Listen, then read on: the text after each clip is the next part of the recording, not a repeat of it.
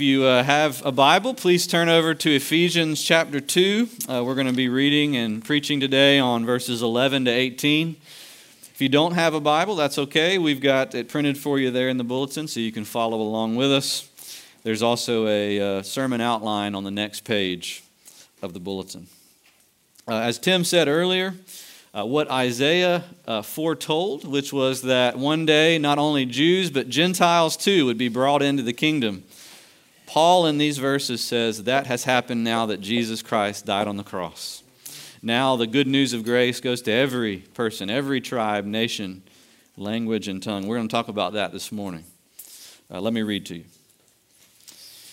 Therefore, at one time, you Gentiles in the flesh, called the uncircumcision by what is called the circumcision, which is made in the flesh by hands, remember that you were at that time separated from Christ, alienated from the commonwealth of Israel, and strangers to the covenants of promise, having no hope and without God in the world. But now, in Christ Jesus, you who once were far off have been brought near by the blood of Christ. For he himself is our peace, who has made us both one and has broken down in his flesh the dividing wall of hostility by abolishing the law of commandments expressed in ordinances, that he might create in himself one new man in place of the two, so making peace, and might reconcile us both to God in one body through the cross, thereby killing the hostility. And he came and preached peace to you who were far off, and peace to those who were near. For through him we both have access in one Spirit to the Father. Amen. Isn't that good news? When Paul thought about the Ephesians, he must have thought about the issue of peace every single time he thought about them. Unlike many of the other letters that Paul wrote to churches, there's no indication in the letter to the Ephesians that he had any ongoing conflicts with them. That was unusual. Not that Paul was a picker of fights. I don't think he was, but oftentimes when he started a church and helped lead it in those early days, inevitably divisions arose, conflicts arose, and he's usually having to write to make peace. But the Ephesians, there's not a word of that. It's as if they already are at harmony. But in the background of that harmony was a story filled with violence. When Paul first came to Ephesus to preach the gospel, he spent 2 years there preaching every day in a rented room at a school. And the end of that 2 years, what happened was a riot, a citywide riot, where groups of people in the city got together and decided to basically string Paul up and murder him by mob violence. And it was just at the nick of time that a man stepped in and saved his life. You can read about that in Acts chapter 19. And then later, when Paul went back to Jerusalem, he took one of the Ephesians with him, a brother named Trophimus. And because he had the Ephesian named Trophimus with him in the holy city, the Jews got mad, and then they strung him up and sent him to Rome, where he was in prison writing this letter.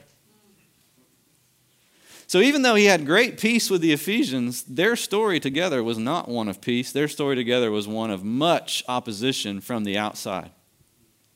Now think about it. This is a great week actually to think about this topic. What causes turmoil or the lack of peace in the world? Humans do. Haven't we seen that playing out on the world stage this week? In an incredible way. There's all kinds of reasons why peace is just not our natural thing. But notice what Paul says there in verse 14, I believe it is. Do I have that right? In verse 14, he says simply this: Jesus himself is our peace. What I want to tell you is that Christians don't so much have a strategy for peace as they have a person of peace. That's a big difference, actually. We're going to talk about that difference today. We don't have a strategy for our peace in our lives or with each other or for world peace or any of that. But what we do have is a person who'll bring peace to all those areas. If we'll follow him, if we'll believe in him, and if we'll listen to him. And so today I just got 2 points for you. which is unusual, right? 2 points. First of all, I want to show you why we tend to lack peace as human beings. Paul tells us something about that. Secondly, I want to show you how it is that Jesus himself is our peace, not just a strategy, but a person. And at the end, I'll give you a few ways to apply it to your own life, okay? First of all, why do we not have peace often? Well, notice there in verse 11 through 13, Paul does something that we normally find annoying when people do it. Do you ever get annoyed when you share someone a simple problem in your life and they automatically go to spiritual things?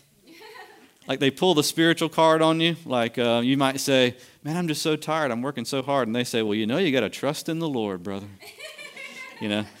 Sometimes that can annoy us because we're like, man, I just need a nap. It's maybe not a spiritual problem. I'm just trying to tell you I'm tired and need a nap. Paul kind of does that here. He takes something that we tend to think all the time is just a human problem. This problem of peace, it's an internal problem. I'm just stressed out. I'm anxious. I got too much going on in my head. I just need a break. Or it's a horizontal problem. We just need to learn how to get along together. And Paul says, no, wait a minute. There's a spiritual card to play here. Any lack of peace within yourself or lack of peace horizontally is also a result of a lack of peace vertically, a lack of peace spiritually. And so Paul goes deep.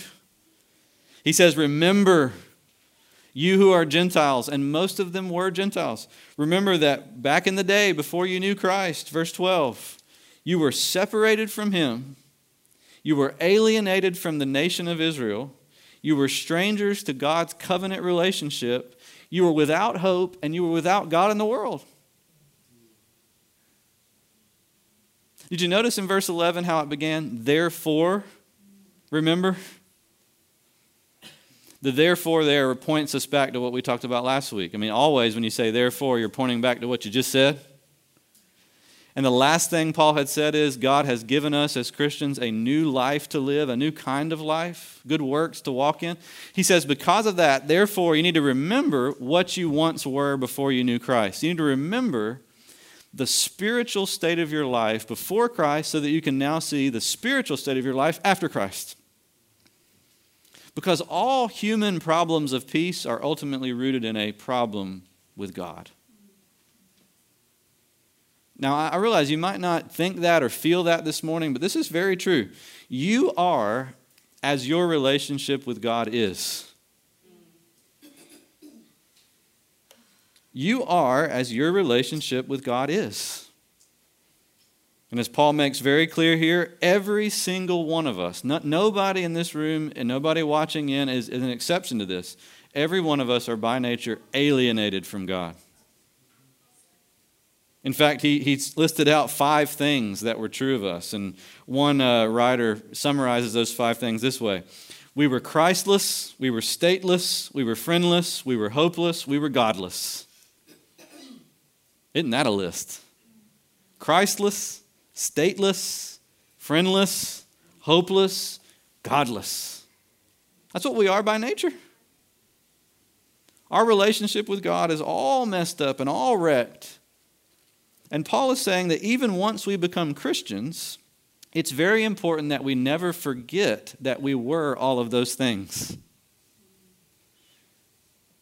The moment we start to forget that we were all those things, what's going to happen?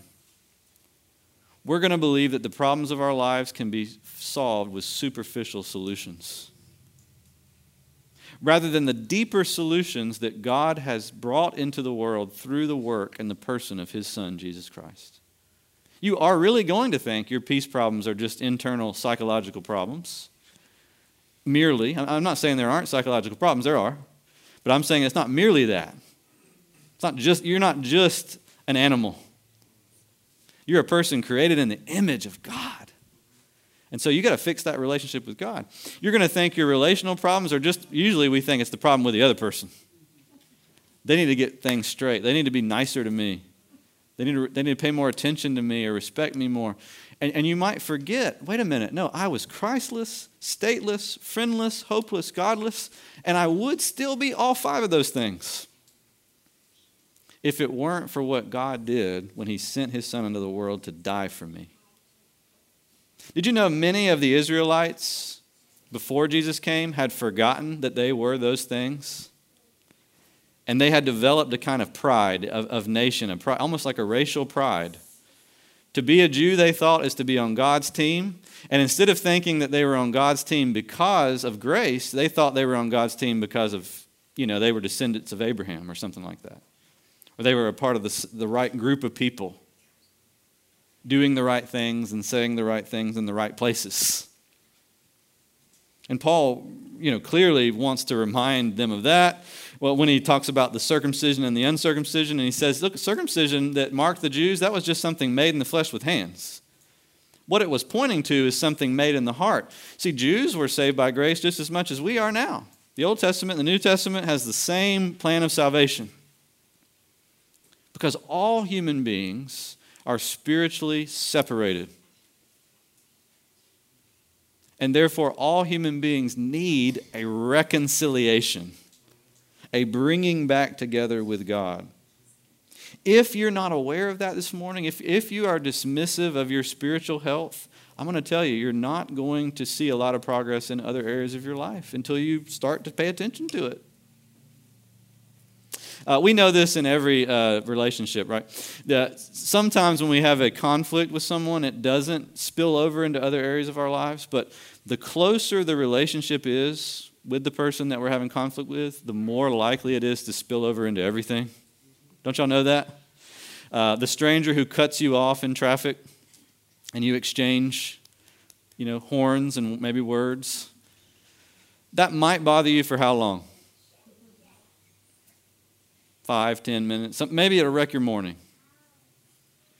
But if you have a conflict with someone you work with and they're in the office or the cubicle next to you, or they work with you out on the field, how much is that going to affect you? It'll run a day, 2 days, weeks, maybe even years. If you have a problem with your next door neighbor, even worse. The worst of all is having a conflict with someone who lives in your house. We know that, don't we know that all too well? When we have conflicts with our spouse or with our children or with our parents, that can affect literally everything. Well, here Paul is just simply saying this. Don't you think that a conflict with your maker is going to affect more than even a spouse? Because as the Bible says, in him we live and move and have our very being. You can't say that about anybody else. You can't say you live and move and have your being in anybody except God. And it's crazy for us to think we can get our lives in order and fix our lives just with money and strategies and, career paths and, good, peaceful family relationships and ignore the fact that we are godless, Christless, stateless, friendless, hopeless, cut off from the Lord.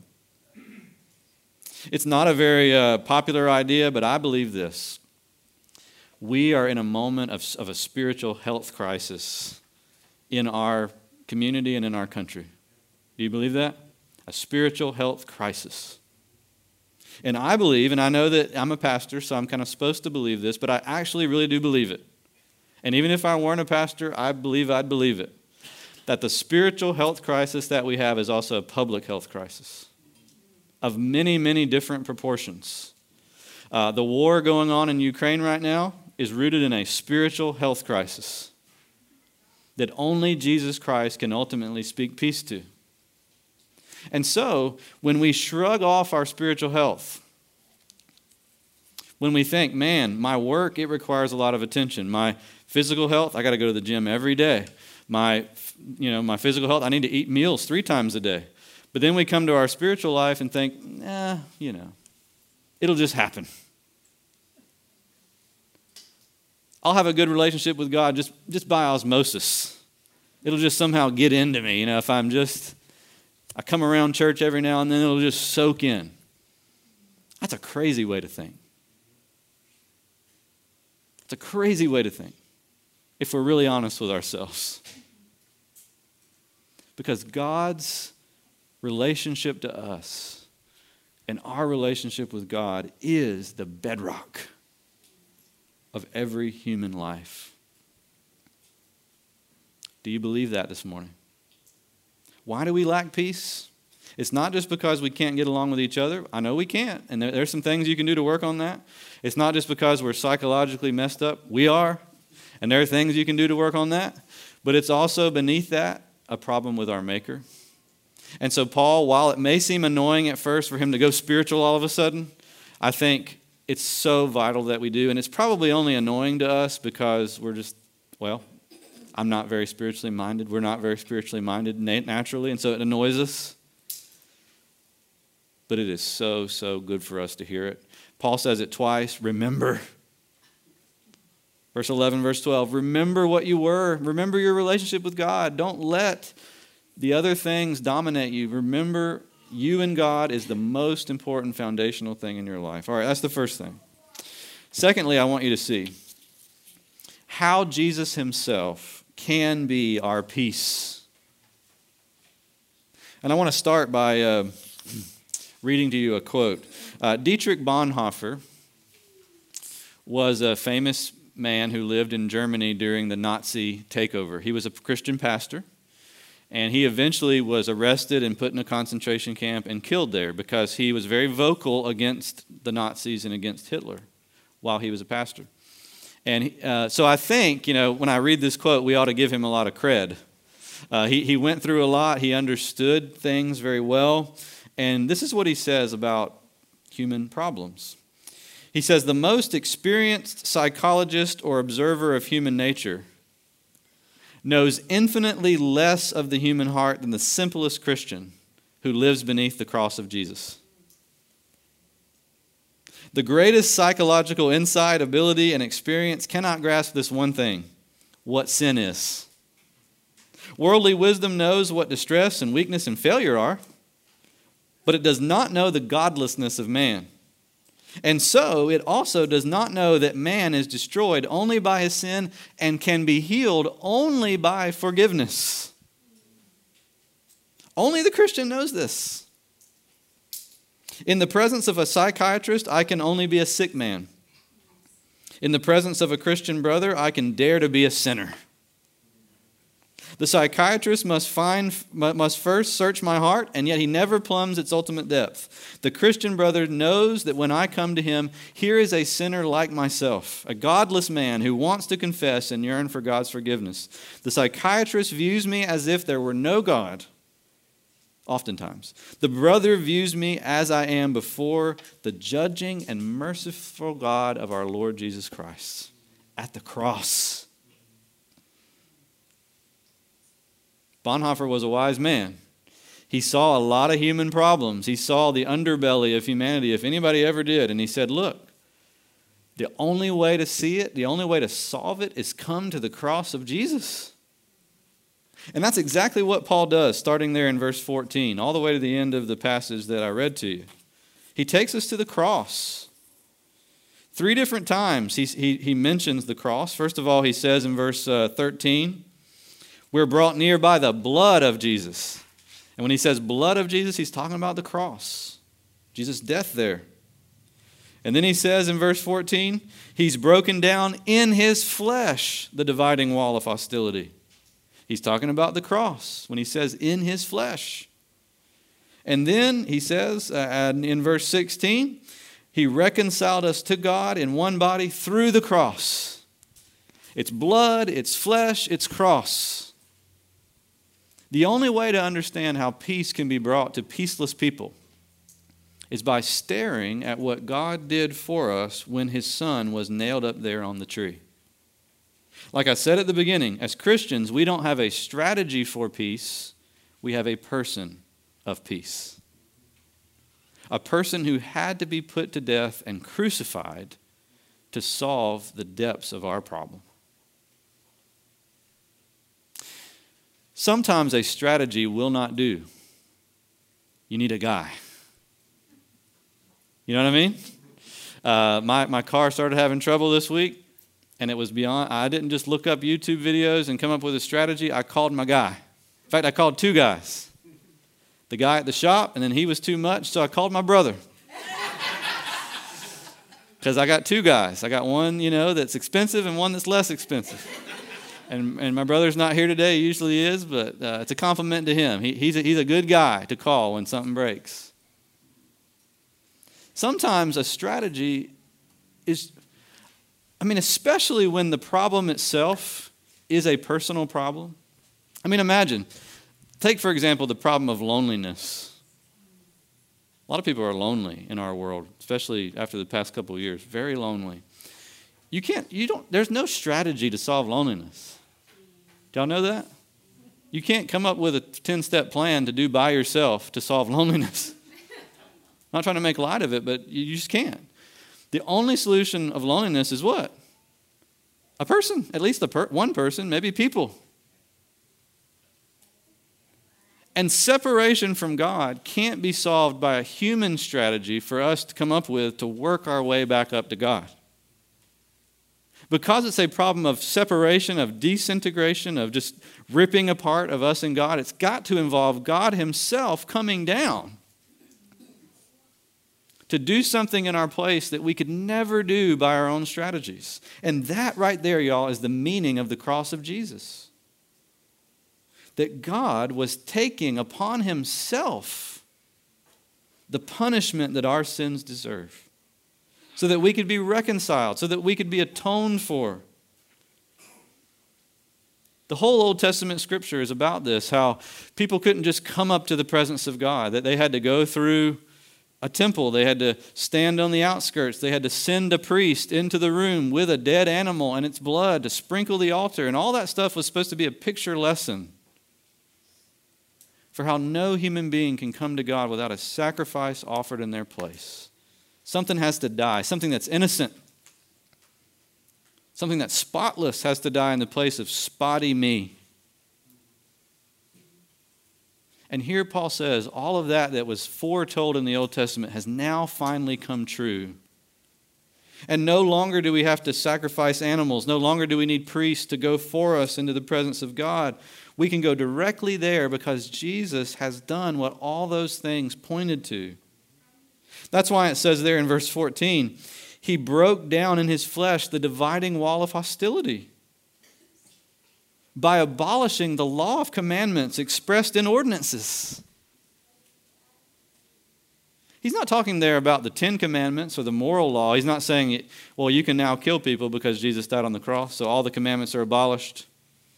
That's not what he means. He can't mean that because he goes on in this letter to say, keep the 10 Commandments.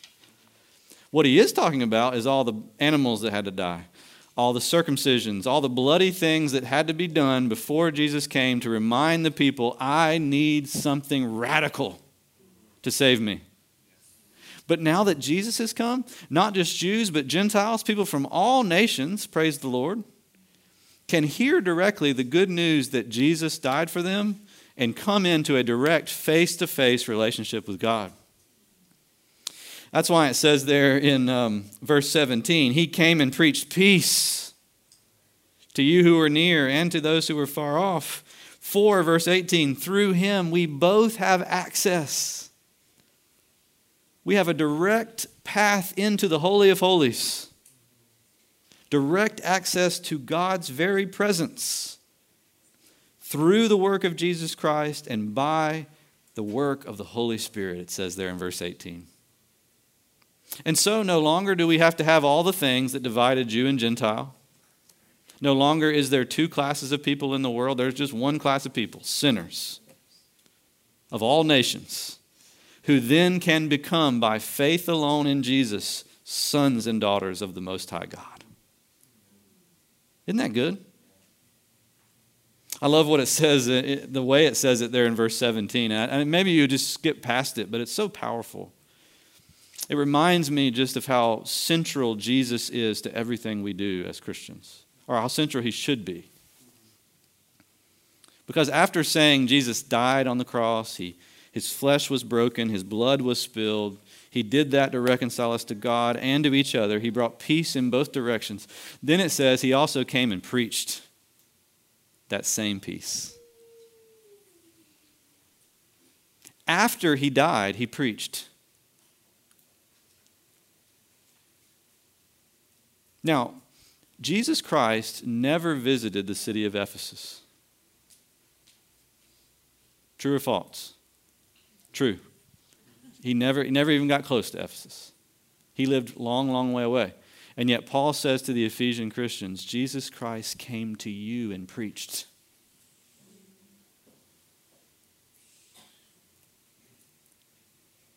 Digest that this morning.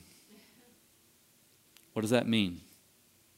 That means whenever the gospel message is proclaimed by his people, Jesus Christ himself is offering peace to men and women with God directly. Look past me, please. Look past all the people who've ever shared the gospel with you and see the one who made you, see the one who died on the cross for you, holding out his scarred hands to say, come unto me and you will find rest. Come to me and peace will be made between you and God, and peace will be made between you and each other even. Because there's no more dividing walls of hostility. That's the simplicity of Christianity right there in a nutshell. It's not complicated. I mean, in the Old Testament, you could say religion was complicated. You had to know a bunch of different ordinances, and only certain people could know all of them and do them for everybody else. But now it's very, very simple. We read the Bible, we preach the Bible, we pray, we administer baptism and the Lord's Supper to seal the things that are given in the Word, and that's it. That's all we do. Very simple. It doesn't take a lot of ceremony. It doesn't take special magic hands to do it. It's very simple. But in the things that we do, I want you to look past me, look past us, and see Jesus Christ himself offering the life, death, and resurrection to you for your reconciliation to God. That is where true peace begins in your life. And that, from there, is where true peace can grow in your life and in our life together. Now, let me say a few words as we close to help you apply this more, clearly and more plainly to you. And this will help you apply not only to your own personal inner feelings of peace, but I think you can take some of this away and help you with some peace that you might not have in your relationships. We started at the beginning of the sermon today with the question, what threatens peace in the world? And I think there are three main things that cause wars and conflicts between us. You might want to write them down, and I'll show you how Jesus is our peace in each of those areas and how you can apply Jesus to those areas. The first reason why we fight and why we don't have peace is we have proud hearts. Proud hearts. The second reason why we fight is we have stubborn wills. And the third reason why we fight is we have selfish relationships. Now, if Jesus Christ really came and died on the cross for people like that, people like us, and if he's really here this morning saying, come and have peace with God, I want you to think this morning about how the peace of Christ, how Jesus himself is our peace, can help you with a proud heart, a stubborn will, and a selfish relationship. All right, let's start with a proud heart. Don't you know that? I mean, it seems to me, I don't know, obviously I don't know the people involved in the conflict in Ukraine and Russia, but it seems to me like a proud heart might have something to do with it. Just from outsider's perspective, layman's perspective. What is a proud heart? Well, it's any time that I take pride or boast in something that I ought not to. Perhaps in the case of the conflict over there, it's racial superiority or national superiority to another nation. It's boasting in my nationality instead of boasting in the God who loved me and gave himself up for me. Now think about it. In your life, in little ways, we all do this. We have a lack of peace with ourselves and a lack of peace with others because we're trying to make something our boast besides Jesus. And one of the ways that Jesus is peace to us is he teaches us how to do what Paul said. I will not boast in anything except the cross of Christ. Meaning, I'm not going to go around life thinking that I'm better and superior to other people because I'm a good person or because I've achieved this or that or my bank account has this much in it or whatever. I'm not going to use anything like that. Because now I've got one thing to boast in. Wow, the God of the universe loved me so much that he gave his son for me. I'll boast in that all day long. Can you believe he loved me that much? Me? Wow. That's boast-worthy. And as I boast in that, it begins to push out the other things I boast in. So I don't have to fight you or hate you because you don't have X, Y, or Z that I think I have. Because I know that at the cross, we all stand on equal footing. Sinners who need to be saved by grace. Do you see that?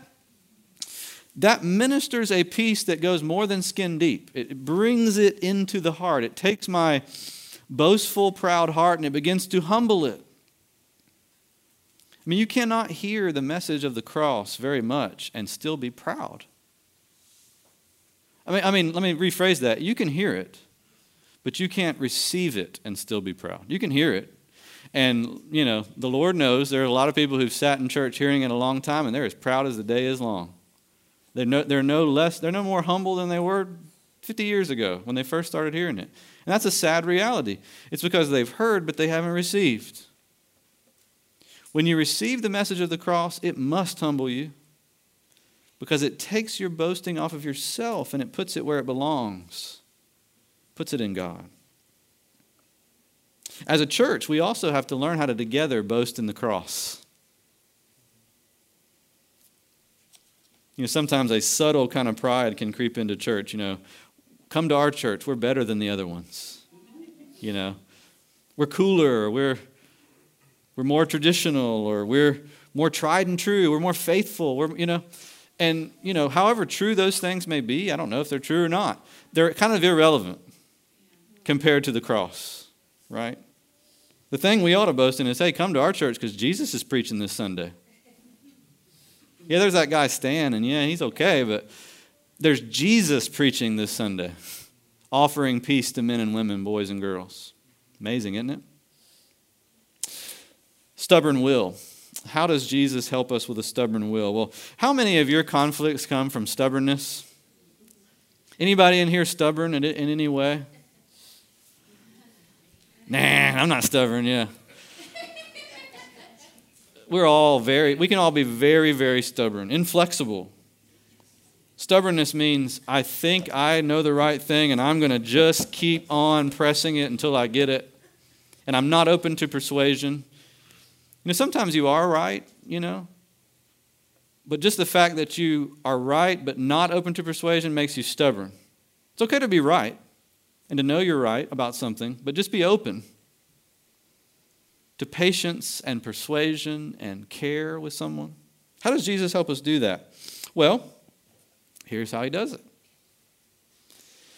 I'm going to say it again. I've said this like 4 times now. Jesus Christ himself is preaching to us. Every time we read the Bible, every time we come to bow our hearts to God's word, Jesus Christ himself is addressing us. What does that mean? That means that in our relationships with one another, my will is just not all that relevant. Your will, just not all that relevant. What I want versus what you want doesn't really matter much. What matters for all of us? What does he want? I didn't die on the cross for anybody's sins. You didn't either. I can't preach anyone into peace with God. I can preach all my life. I can't get one person to come to peace with God unless Jesus preaches. And so therefore, what I want, what I need, what I think is my thing or whatever, in any area of my life, at home, at church, at work, kind of doesn't matter too much compared to the question of what does he want me to do? What does he want you to do? And so 2 people who are naturally warring over something that they both want that's different can become together united because they stop and they say, you know what? Why are we fighting over what we want? Let's together ask God what he wants. I mean, imagine if that happened in the Ukraine right now. If all of a sudden they said, you know what? Let's call a ceasefire for a day and let's just pray together. And let's see what the Lord Jesus Christ might want our 2 countries to do. And we're not going to do anything else until we hear an answer from his word. I mean, you almost have to laugh at that because it's so rare that it happens, right? So incredible to think of it happening. And yet that is the answer to the stubborn will. It's Jesus Christ himself is our peace. Lastly, we have selfish relationships. We were made for relationships with each other and with God. But we were made to serve one another in love, as God has served us in love.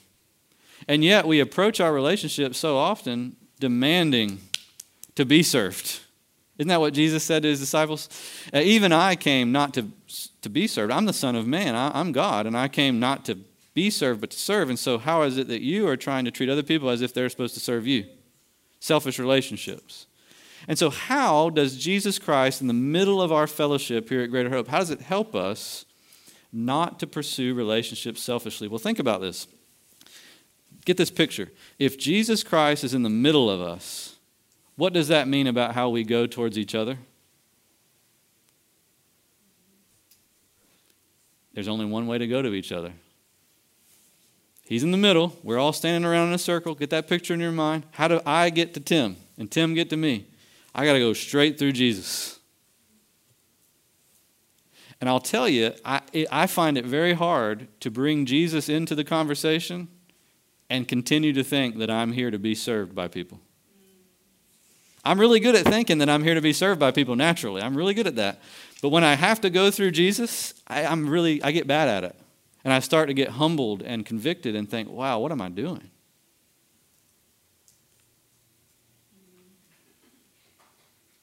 Here's an example. I think a real tangible example. A lot of times people will feel very insecure around people. And in church too. Church is probably one of the number one places people feel this way. They'll feel like, man, I don't belong. I feel like I don't belong. I feel like I'm not a part of the in crowd. And it's really hard to relate to people when you feel that way, right?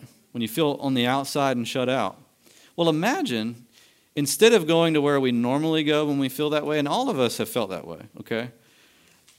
Instead of going where we normally go, which is either A, man, these people are just rude, and so I don't want to be around them because they don't come and welcome me. I hate this. Or we go to, I'm just terrible. I'm never going to fit in anywhere because no one ever likes me and no one ever wants me to be around. I'm a worthless person. Instead of going there, how about trying going through Jesus? And think about how that might be different. See, when I go through Jesus and I don't feel like I belong, but I go through Jesus, I have to pass through the fact that Jesus himself often felt like he did not belong in this world. Why? Because he didn't belong in this world. And he actually told his disciples, if I don't belong in the world, you will not belong in the world either. And so come and join me in not belonging in the world. And instead of having a pity party, or instead of having a hate fest, when I feel like I don't belong, I can join Jesus in pursuing the outcasts. Instead of me thinking about who is going to come and greet me this morning, I ought to think about who do I need to go greet this morning? With Jesus, the man of sorrows who's been rejected over and over again throughout his earthly life. Do you see what I mean by that? I could take that with almost any scenario. That's just one scenario. And I'm not talking to any particular person. That's just one that came to my heart this week. Has nothing to do with any particular person. Don't feel like I'm singling you out. But it's a common problem, and there are many other common problems in all of our relationships that would be greatly helped if we learn to go through Jesus rather than a long way around him. Paul says in verse 14, look at it again, you get your eyes on it. He doesn't say, guess what? We've got a great strategy for peace. Here's the top 10 things to think to have peace. He doesn't say that. He doesn't say, hey, we have a strategy. Power. Go out and force your will on people. That'll give you peace. No, he says we have a person. Verse 14. He himself is our peace. And there is no other. Amen? Let's pray this morning.